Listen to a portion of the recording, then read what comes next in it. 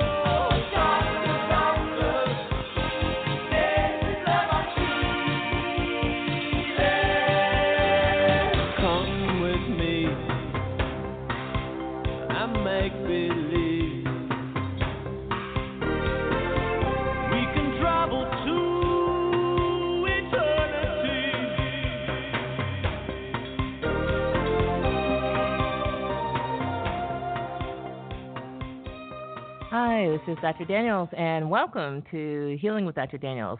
It is Tuesday, March 7th, 2017. My, how time flies. So tonight, we are going to talk about the art of the double cross. So I talked to my daughter about this topic, and she said, Mom, that's not a double cross.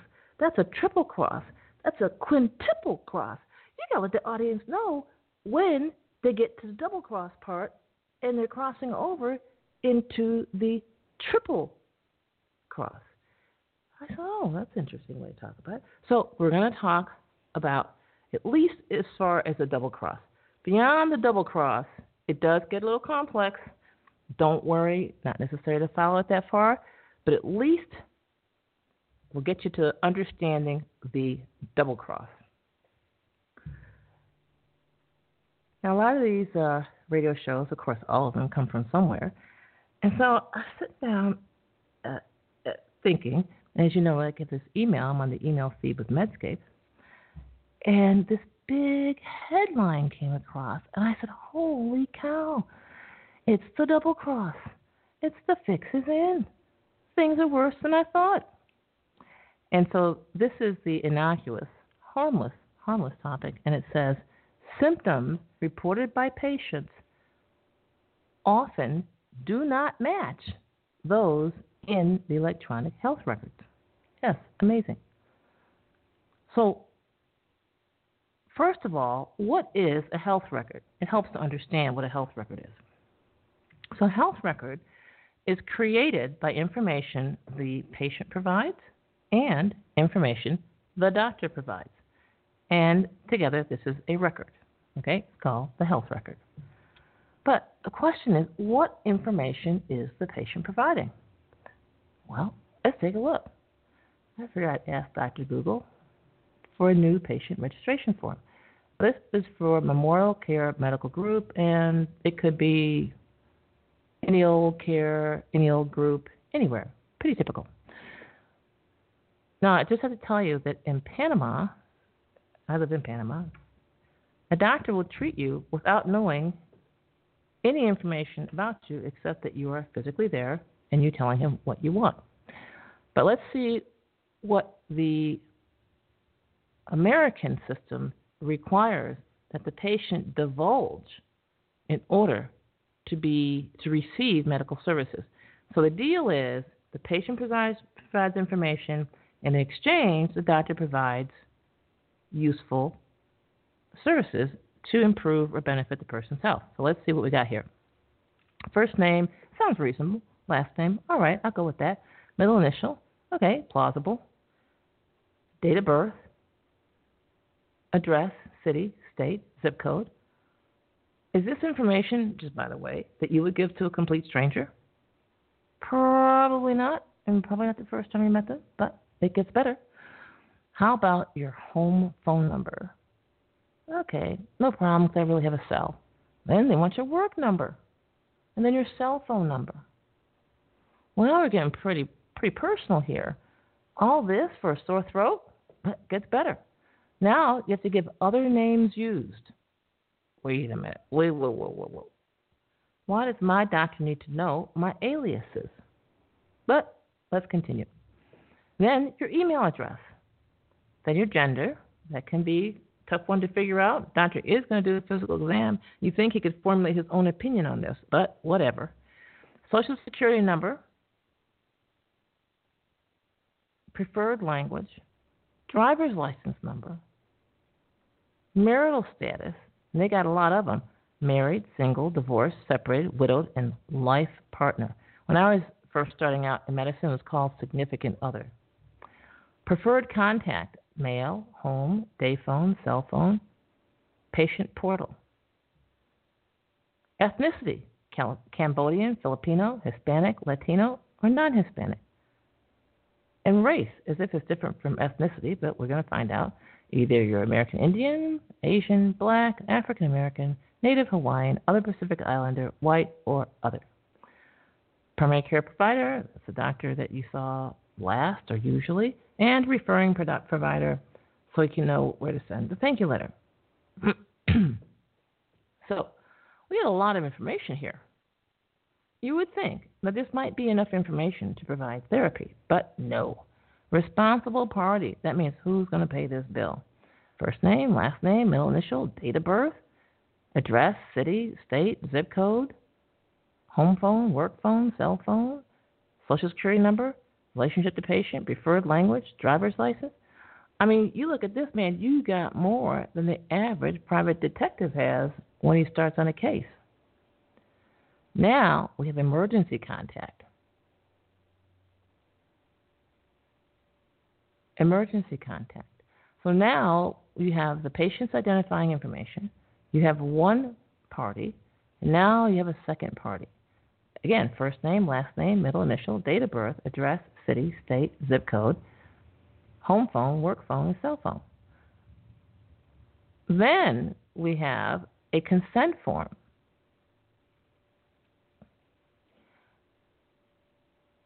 It says, we do hereby consent to and authorize the performance of all treatments deemed advisable by the physicians and staff of the Memorial Care Foundation. So now you have totally waived your right to consent. You said, man, I'm going to consent to whatever you guys decide to do to me. All right. So remember, this is blanket consent. I am directly responsible for all charges incurred for medical services for myself and my dependents, regardless of insurance coverage. In other words, you have just offered your home as collateral. No problem. I further agree to pay legal interest, collection expenses, attorney's fees incurred to collect any amount I may owe. I also hereby authorize them to release information requested by insurance companies and or its representatives, and I fully understand this agreement consent will continue until canceled by me in writing. This is a pretty hefty consent here. So you're going for a sore throat. The doctor says we got to do surgery, and hey, you've already consented. All right. But you would think that might be enough information to get started with your medical therapy, but no. You've got a preferred pharmacy, name, address, phone number, and fax. Secondary pharmacy, name, address, phone number, and fax. Advanced directives, it's like you have none, you want to resuscitate, no resuscitate, durable power of attorney, living will, and healthcare proxy. Just check the box. And you can say, I don't take any medications, or you can list all of them. Medications and food allergies, list those. Then we have all kinds of questions, personal questions. Again, all this for a sore throat, it seems a lot to go through. And then you have to give information about your mother, father, brother, sister, and other relatives and diseases they might have. Then you have to go through, check if you've received the following and date of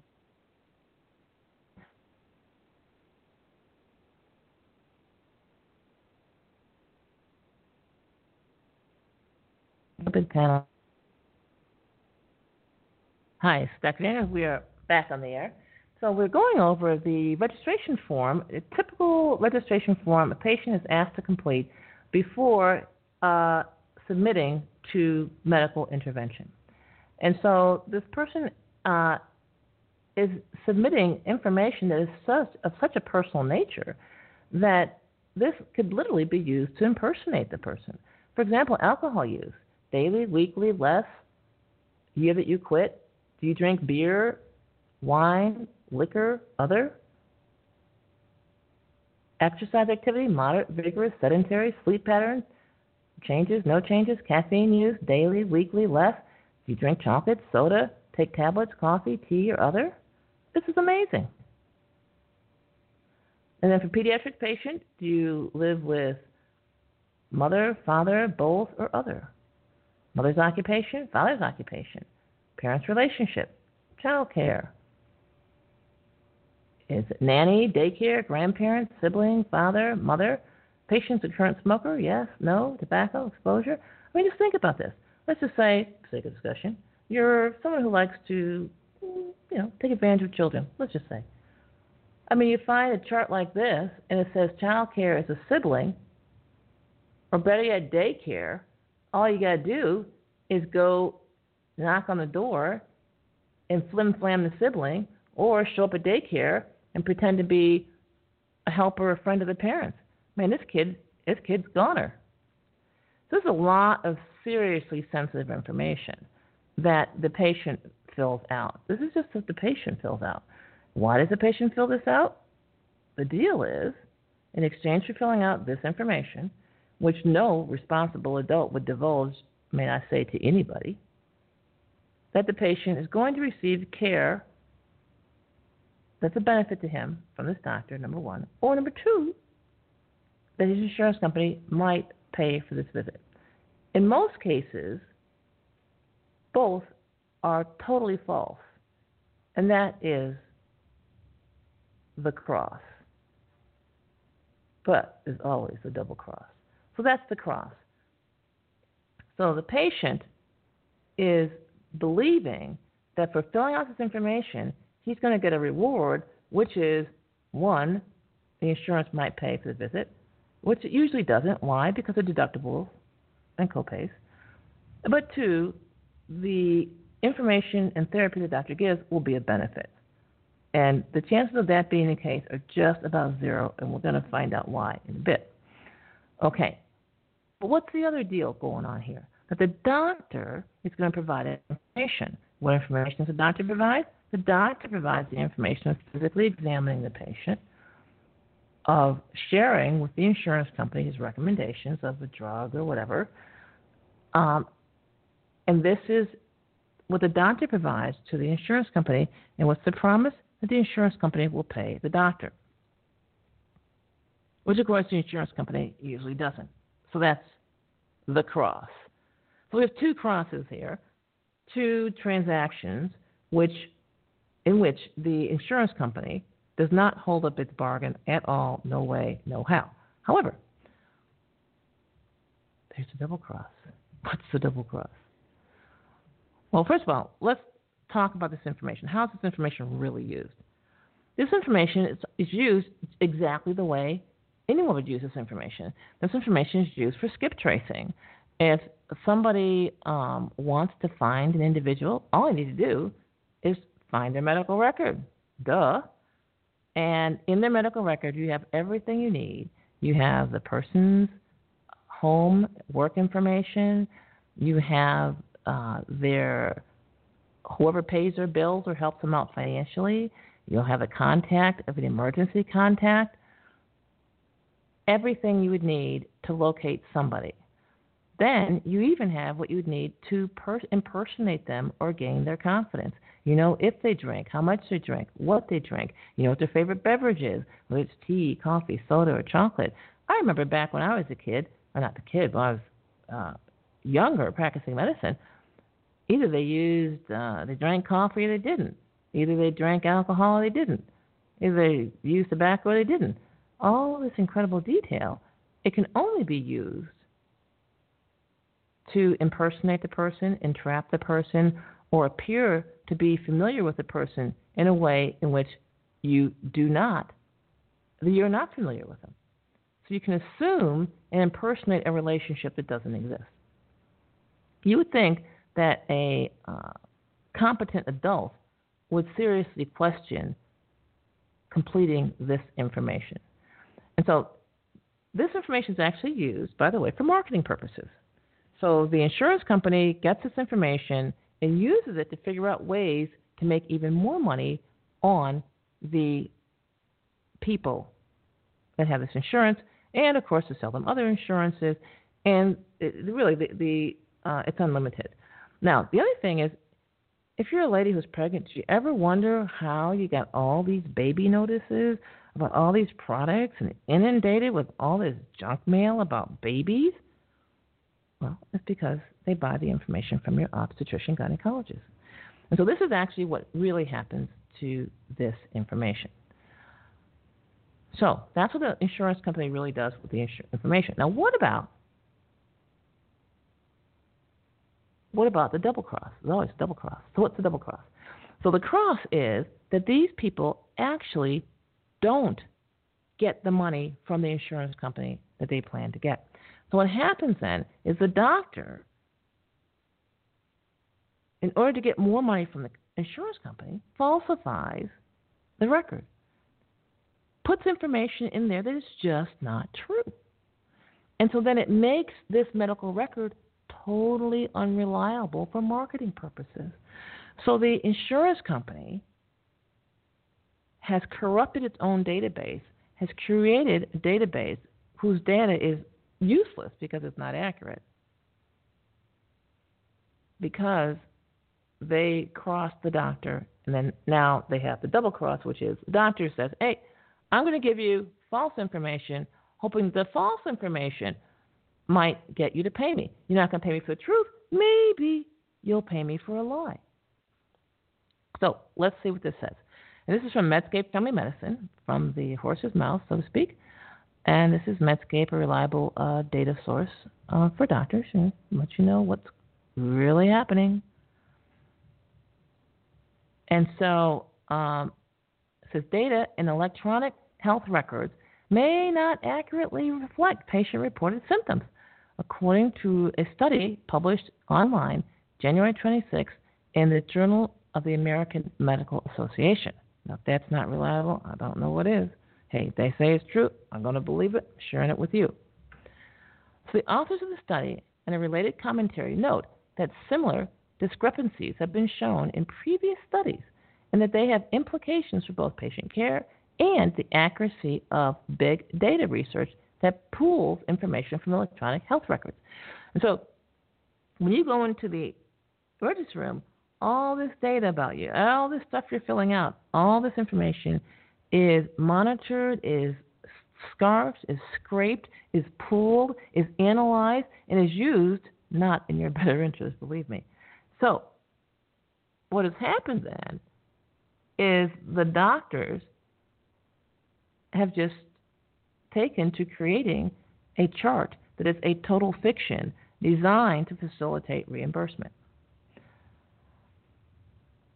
So Nikita MS, I guess Masters of Social Work, from the Department of Ophthalmology and Visual Sciences at the University of Michigan Medical School in Ann Arbor, Michigan, and colleagues compared patients' answers on an eye symptom questionnaire with symptom information recorded in electronic health records for 162 adult patients who were seen in comprehensive ophthalmology and cornea clinics at the university's eye center between 2015, October 1st, and January 31st, 2016. Patients were given the eye symptom questionnaire while they were waiting to see the doctor. And they also were asked about the severity of 8 eye symptoms in the last 7 days. The researchers checked those answers against the electronic health record data record recorded by any provider. For 33.8% of patients studied, information on blurry vision did not match between the questionnaire and the electronic health record. Likewise, documentation was discordant. I mean, the patient said one thing and the medical record said another thing. For reporting glare, 48% discrepancy. Pain or discomfort, 26% discrepancy. And redness, 24% discrepancy. Overall, there was poor to fair agreement for symptom reporting. The authors found that it was most often the case that the symptoms were reported in the questionnaire, but not in the electronic health record. Blurry vision was the exception, being more often reported in the electronic health record than in the questionnaire. However, when a patient made a return visit, it was 5 times more likely, compared with new patient visits, that symptom reporting for blurry vision would not be recorded in the electronic health records.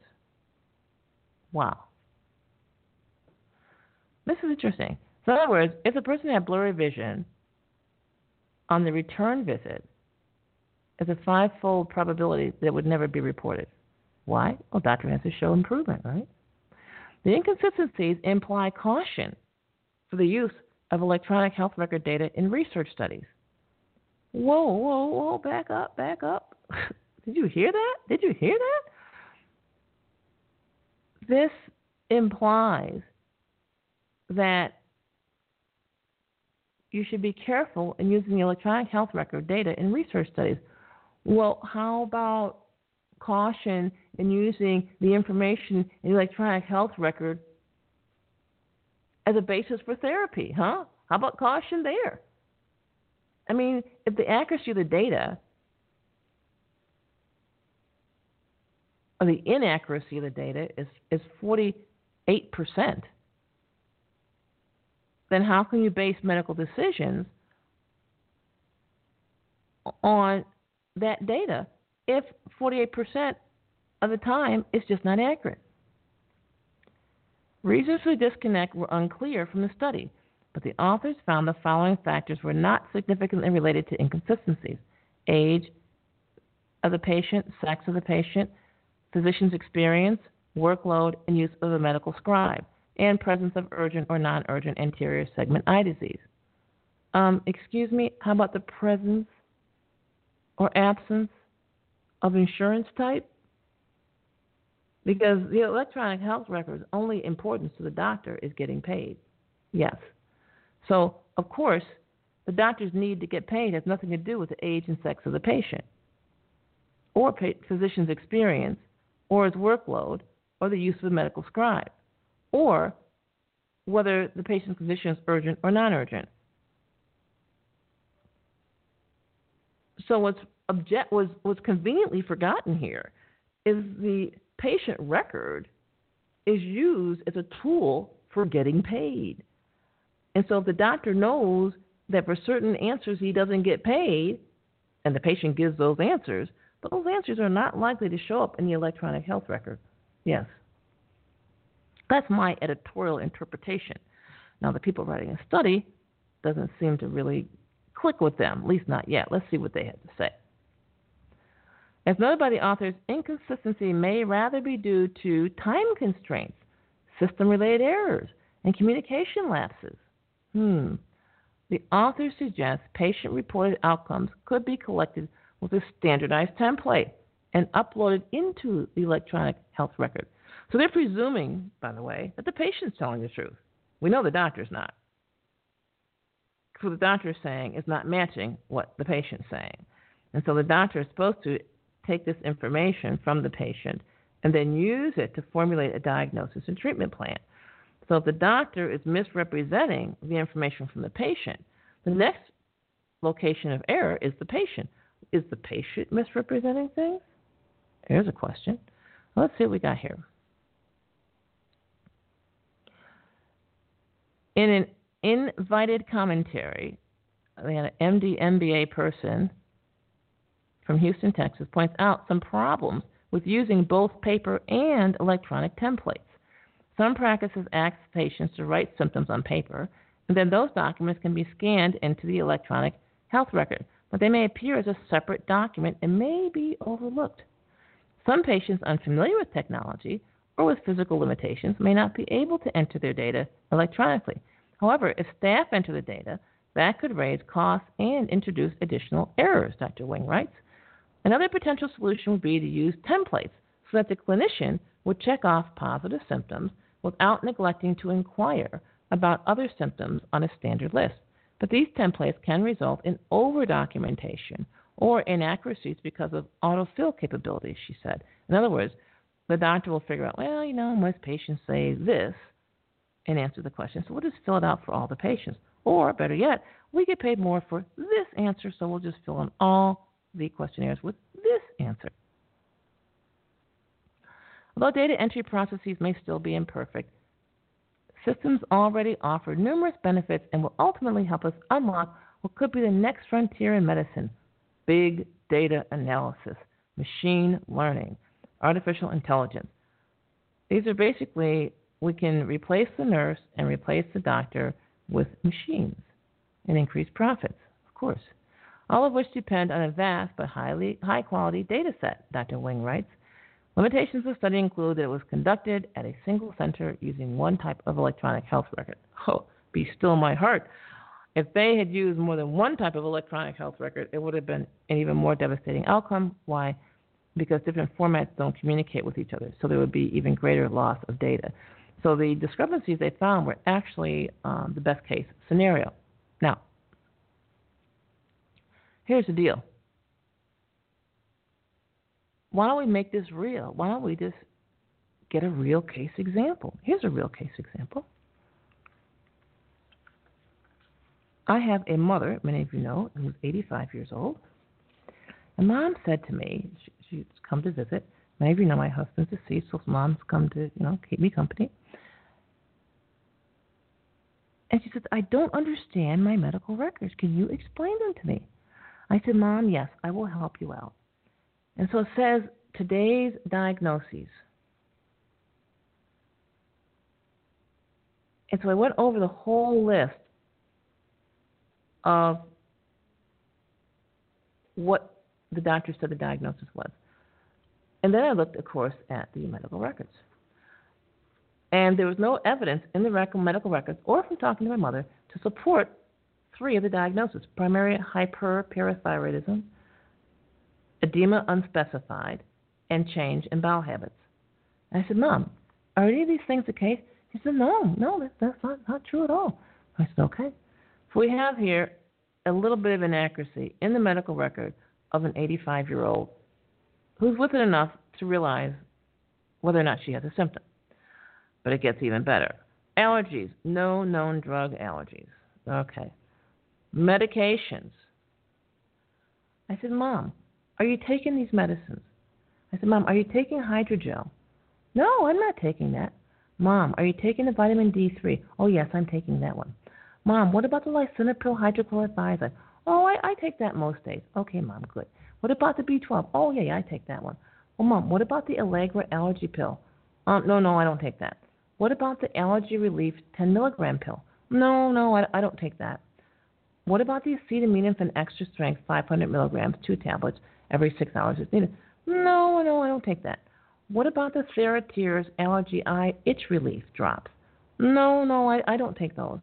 Mom, what about the Timolol maleate? 1 drop to both eyes twice a day. No, I don't take that. Okay, Mom. So your doctor has listed 2, 4, 6, 8, 9 drugs, of which she's only taking 3. We can definitely say that Mom's health records are a definite reflection of this article here, although Mom did not go to the emergency room. So you can imagine an HMO manager trying to manage resources and sort through stuff might be fairly ineffective using these records to determine anything at all. Right. So here we have the double cross. So the doctor, I said, Mom, does your doctor know that you're not taking these drugs? Oh, yes. I told him I wasn't taking the drugs. Huh, okay. And so referrals. I said, Mom, they referred you to the wound care center. Oh, no, I'm not going to go there. Okay. And Mom, they referred you to the gastroenterology people. Well, there's nothing wrong with my stomach. Okay, Mom. So we have these 2 referrals. One, definitely fabricated. Mom doesn't have a problem in that area. And the other one, Mom has no intention of complying with. Okay, great. Then they talk about smoking status. That's pretty accurate. Never smoked. And then, of course, Mom has a future appointment, which she does not plan to keep, but never know, she might show up. So this is the double cross. So what does a double cross mean?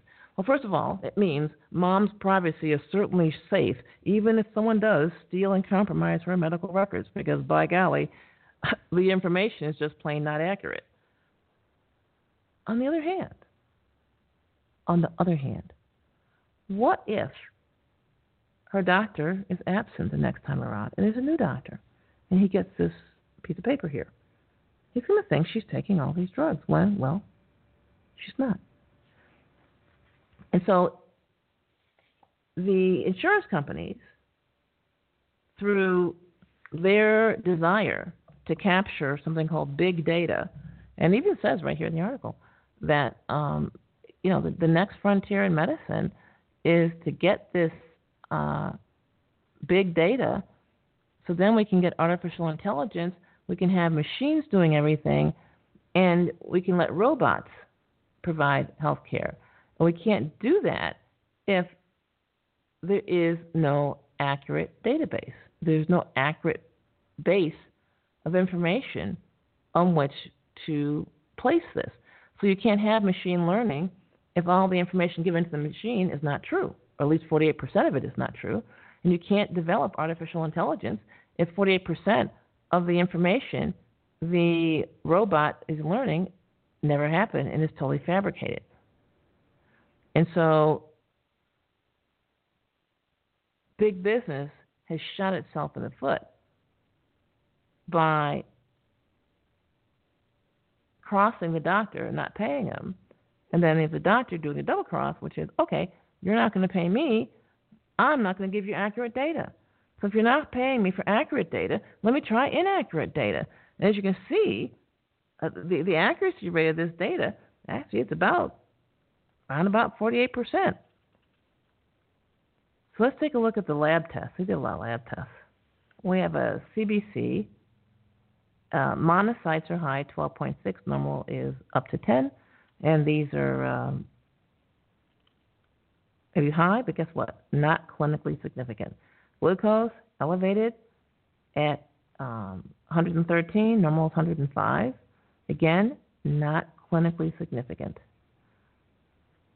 Calcium result, 11.4, a little bit high. Normal is 10.2.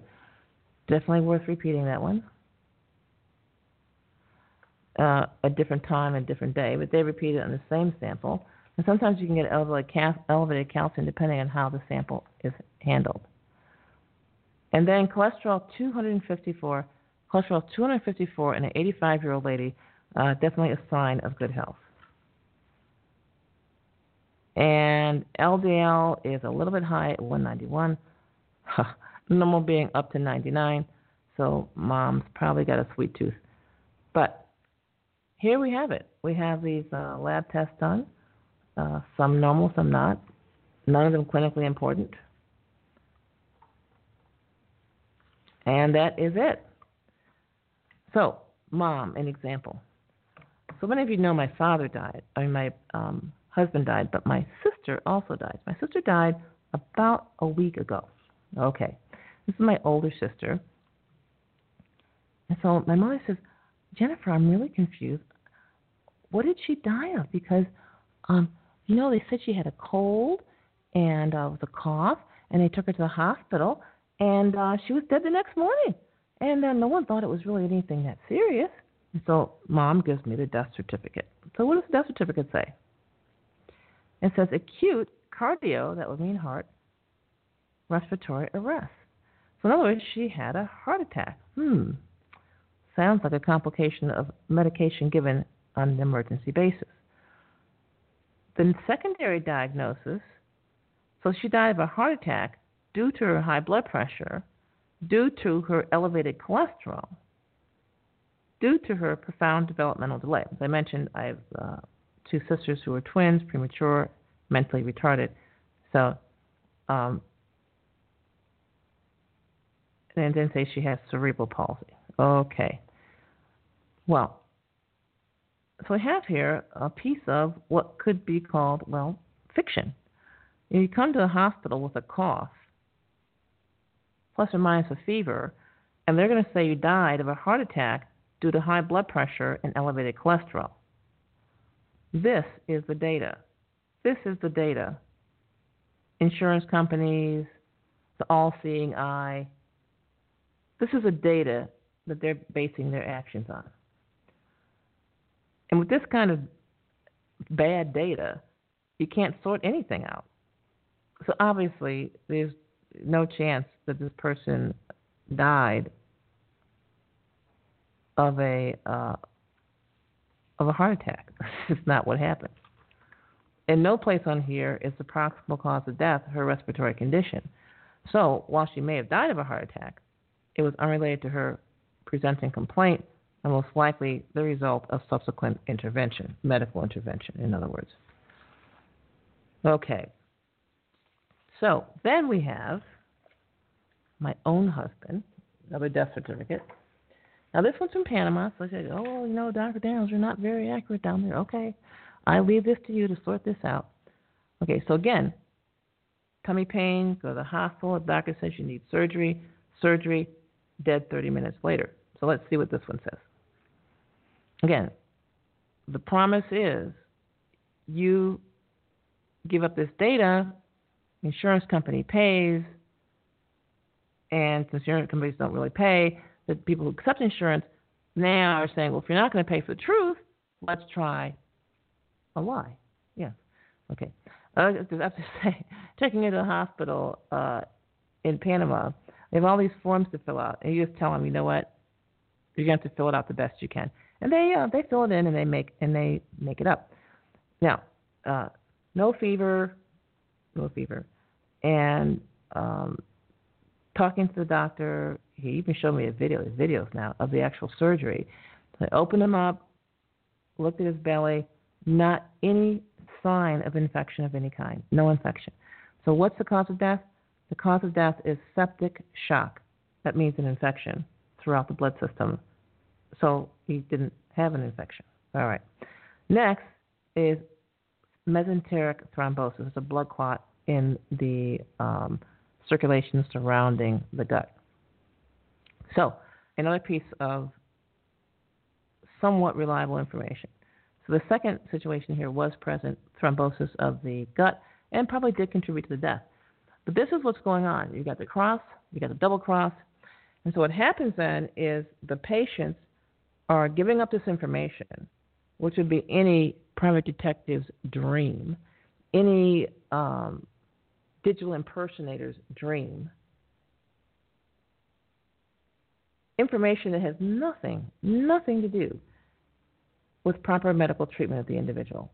So whether you have an alcoholic who drinks wine or whiskey or beer, as far as the medical treatment, it's the same. So there is no medical benefit to the patient in terms of therapy for giving that level of detailed information. This information can only be abused. It can only be used to impersonate that individual should the electronic medical record be sold online.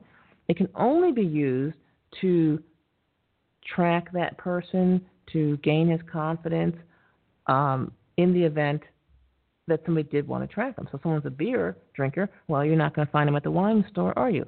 So it helps you to track people because you know the person, you know where they work, you know where they live, you know their next of kin, and you know their emergency contact. There you go. Nothing in this process is of benefit to the patient. So that's the cross, the double cross.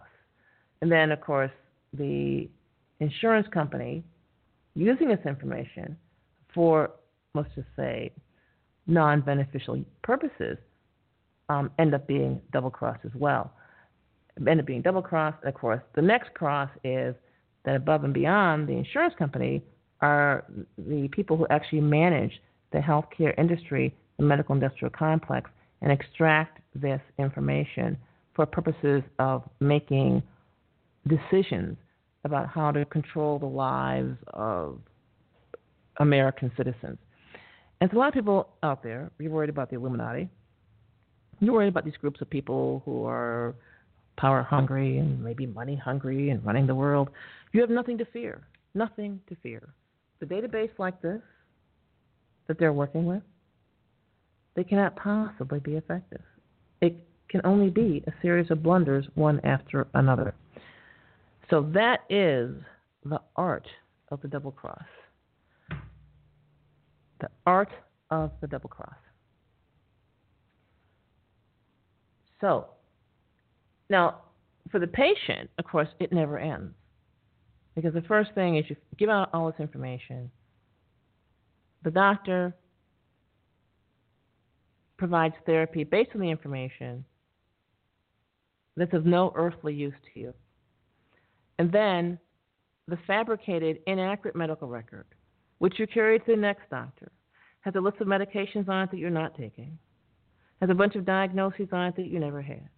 And so this new doctor, because this stuff is written in the medical record as a standard of care, he is obligated to provide therapy consistent with the medical record, because that's what he's judged by, the medical record. This is the basis of reimbursement, payment. It's the basis of malpractice, not malpractice. And so then the next doctor, in order to be a judge as a competent doctor, has got to provide to you therapy based on the, we'll generously call it erroneous medical record, but really inaccurate and deliberately misrepresented medical record. And so then their chances of getting therapy relevant to your condition or beneficial to your future is just about friggin' zero. This is a seriously dangerous situation. So, of course, it's no wonder that 880,000 people every year fall prey to death and actually being killed as a result of their medical therapy. So that is the deal. And, of course, you're listening to Blake Radio Network, Rainbow Soul Channel, and this is Healing with Dr. Daniels. And, of course, our sponsor, VitalityCapsules.com. Please visit VitalityCapsules.com and get your free report, the Candida Cleaner updated version. Okay. Okay.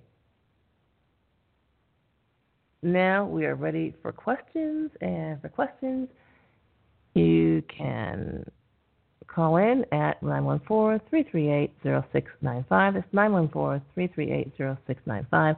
Or we have an interesting chat going on at healingwithdrdaniels.chatango.com. That's it. All right. Let's see what the questions are in the chat room.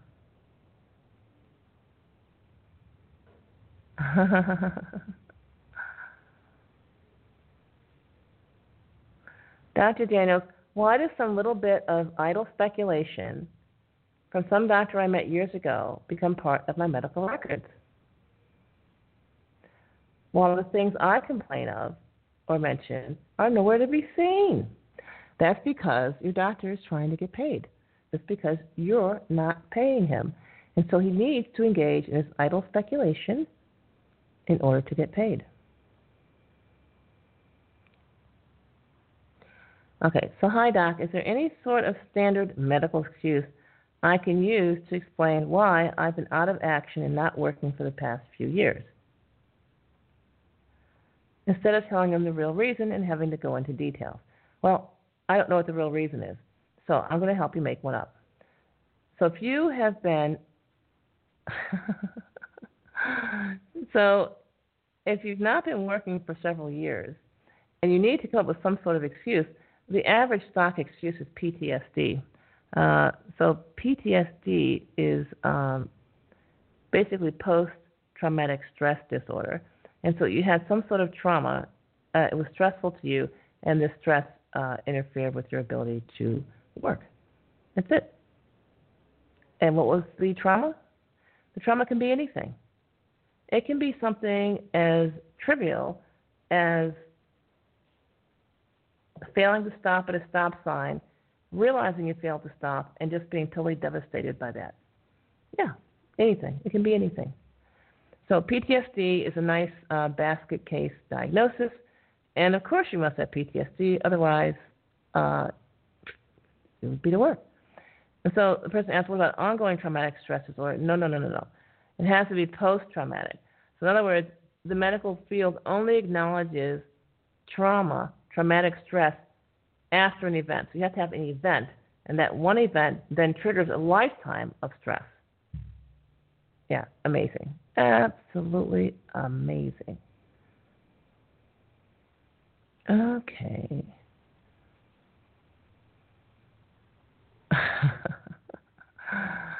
Dr. Daniels, I think then it would be better not to explain anything to doctors, because anything you're explaining, you're losing. What do you think? Well, I think that really is unrelated to the matter at hand. It doesn't matter what the patient explains. That's disregarded. What matters is the patient revealing their name, address, phone number, social security number, driver's license number, next of kin, and emergency contact. That, once you give that up, the rest doesn't really matter. I mean, to put it mildly, they own you. They own you. And it's basically just too bad. Okay, let's see.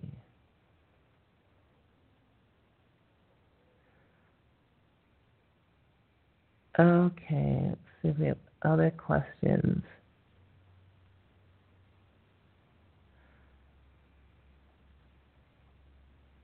I must.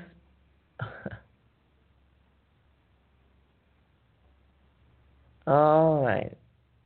Okay, so that's it for these questions. So, it used to be careful what you say in your medical record. It can and will be used against you. But now, with the pressure doctors are under in terms of reimbursement and payment, and not just doctors, but hospitals. Remember, this study was done with the emergency room. So the doctors in the emergency room are under pressure to put down certain diagnoses to enhance the reimbursement that hospitals get. And hospitals have actually been known to go back and redo the diagnostic codes that the doctor puts down in order to improve their reimbursement. So your medical record speaks for itself. And as soon as you show up, the record is simply generated. And the issue there is it doesn't matter what you say. You couldn't incriminate yourself if you wanted to, and you couldn't vindicate yourself if you wanted to. And so when you walk into a medical situation, whether it is the emergency room or a doctor's office, that doctors need to get paid. Your insurance company's criteria for paying him is what determines what ends up in the health record and what it looks like. It doesn't matter anymore. So there was a time, maybe 20 years ago for sure, where you would tell the doctor something and that would incriminate you. No, not anymore. If your incriminating remark is not going to get the doctor paid, you can be assured your incriminating remark will not show up in your medical record. You are certainly safe from that perspective.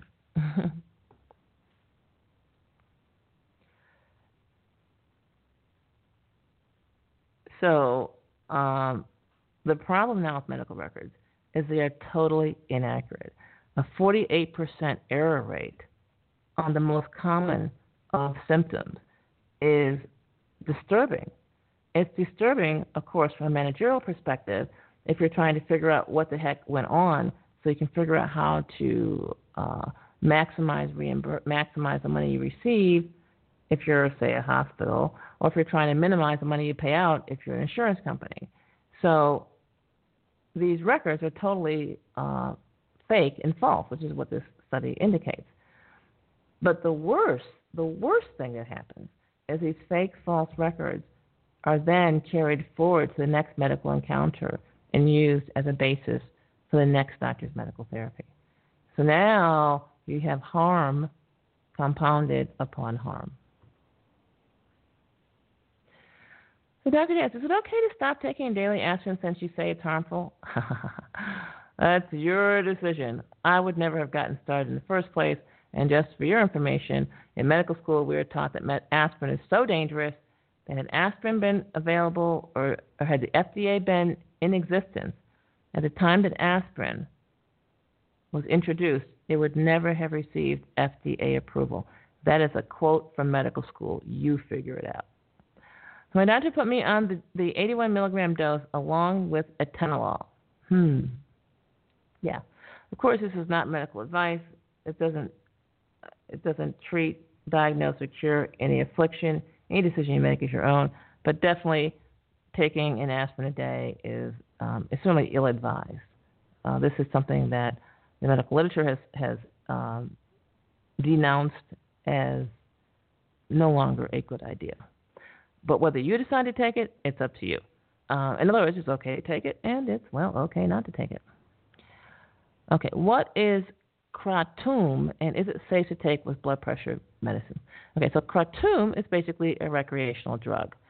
And is it safe to take with blood pressure medications?